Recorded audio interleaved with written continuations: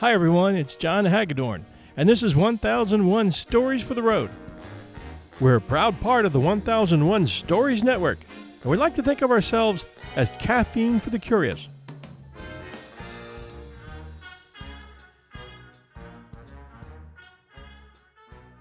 I'll never forget our family trip out west from Virginia to Yellowstone Park and beyond to Jackson Hole, and our Bighorn Mountain experience. We were headed north on an interstate with the Bighorns visible just to our west. Billboards started showing up, advising us that if we wanted the scenic, easy for campers and trucks route across the Bighorns to Cody, Wyoming, then take State Route 16 west just a few miles up the road. We didn't have a camper or a truck, just my trusty Mercury Sable wagon, but that scenic route still sounded good to me. But we were taking in all the states we could, and Montana was just an hour or so north, said my wife and the kids. Can we, Dad? Everything is just a few hours away once you get across the Mississippi, sometimes many hours away. What the heck? So I passed Route 16, then later Route 14, which I knew promised steeper inclines, and made it to the Montana state line. The kids got their picture at the Montana border, and we headed south again and picked up Route 14 west toward the Bighorns, just as dusk started to roll in. It had been a fun trip so far, although it had its moments. One came while we were driving west on the high plains in the form of a fast-moving rain and hail storm. The skies out there are amazing. We could see forever in all directions. Clear skies all around, with the exception of a thunderstorm complete with lightning out to our south and west, and moving our way pretty quickly. Having passed the wagon ruts left behind by the wagon trains from years ago, we talked about the early emigrants headed for Oregon and California, and how they walked much of this, always exposed to the elements. The sun on those high plains is unfiltered, and you tan or burn fast. You can feel it on your arms and neck the moment you get out of the car. Much more intense than the sea-level beach sun on the East Coast. Out there on the high plains, the storms sweep in with nothing to stop them. The winds came first, blowing tumbleweeds across the highway and shaking the car. They were followed by driving rain, coming so hard and fast that people were pulling off the road, and motorcycles were seeking shelter under overpasses. Then the dark, swirling clouds came, bringing lightning and hail. Big hailstones I thought would shatter the glass windows of the car, or at the very least strip off the paint and dent the metal top and hood. It sounded like we were being pelted with golf balls. I told the kids to put their shoes on in case we had to run to shelter. I didn't want them stepping on broken glass. I was thinking, so this is what a tornado looks like from the inside. The wind was howling. It became nearly impossible to drive, so we turned off the road. There was a low, flat building that looked like a convenience store. Trucks had pulled off, and we found a spot between them, sheltering us from the wind to some degree. The lightning gained a new intensity and was right over top of us, and as it lit up the building, we could plainly make out the big sign on top of the building. Fireworks! All we could do was laugh at that point. We were talking about that rainstorm when we exited the highway and started following Route 14, which we knew would take us up the east side of the Bighorns. It was an interesting experience.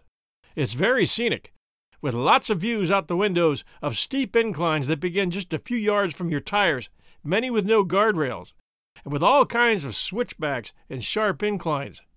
I couldn't help but wonder how long ago this one was built. It must have started as a wild animal trail and then been improved upon year after year. By the time we made it about halfway up, the kids had gone silent, and I was trying to make small talk about what we would do when we got to Jackson Hole. And my wife was gone silent as well, just enjoying the scenery, I was hoping.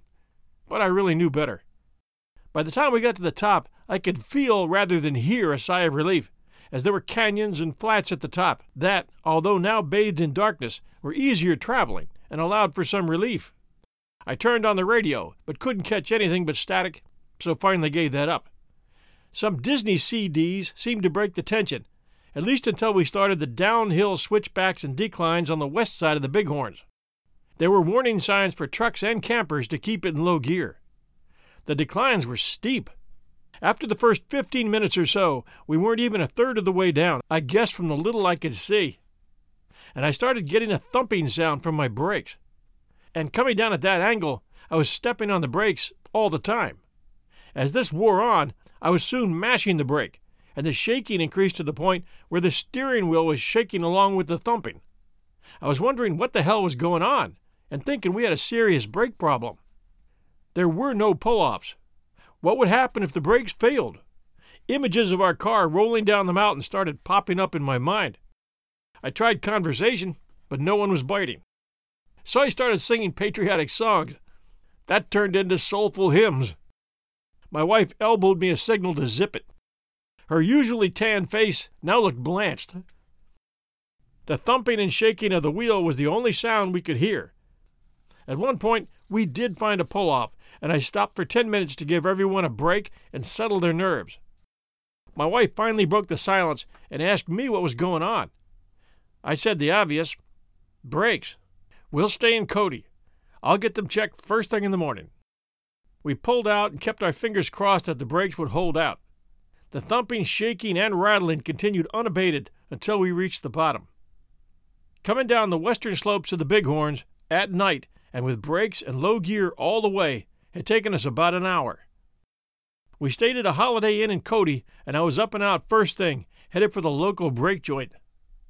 I told them the story, and it was one they'd heard more times than they could count. They told me, after a thorough inspection of the brake pads, that the extreme heat generated against the brake shoes by the steep decline had warped the shoes, and that's what was causing the bumping and shaking of the steering wheel. I told them I had other mountains to climb on this trip and asked if they had heavy-duty brakes, which they did, and when we pulled out of Cody and headed for Yellowstone's northern gate, the family was back in sync again. We would have gone in the east gate, but that was the year of the big forest fires. There was smoke everywhere, and as it turned out, Jackson Hole was getting its share as well. That trip out west was incredible, and we'll always have memories about Yellowstone and Jackson Hole and the Snake River. We enjoy the beaches and our green hills and mountains here in Virginia, and the kids are grown now, but we still remember our Bighorn adventure. If you're driving out there today, stay safe and enjoy. Life is an adventure, and provided you survive it, the road can leave you with great memories. Thanks for joining us at 1001 Stories for the Road. We're at Apple iTunes podcast app. Just search for us and subscribe. It's free. We offer new episodes every Sunday night at 8 p.m. Eastern Standard Time. Android users tend to like Player.fm and Stitcher.com. Both of them carry all 4 of our shows. And when you subscribe, they let you know whenever new episodes come out. You can also check out our website at 1001storiesnetwork.com, where we keep all 4 1001 shows. This episode was a little different than our ones here at 1001 Stories for the Road, containing personal reminiscences, and I hope you don't mind us departing from our usual story. Reviews at Apple Podcasts and Stitcher.com are always appreciated, so if you can, please take a few minutes and leave one for us. That's all we ask. This is your host and storyteller, John Hagedorn, and we'll be back soon.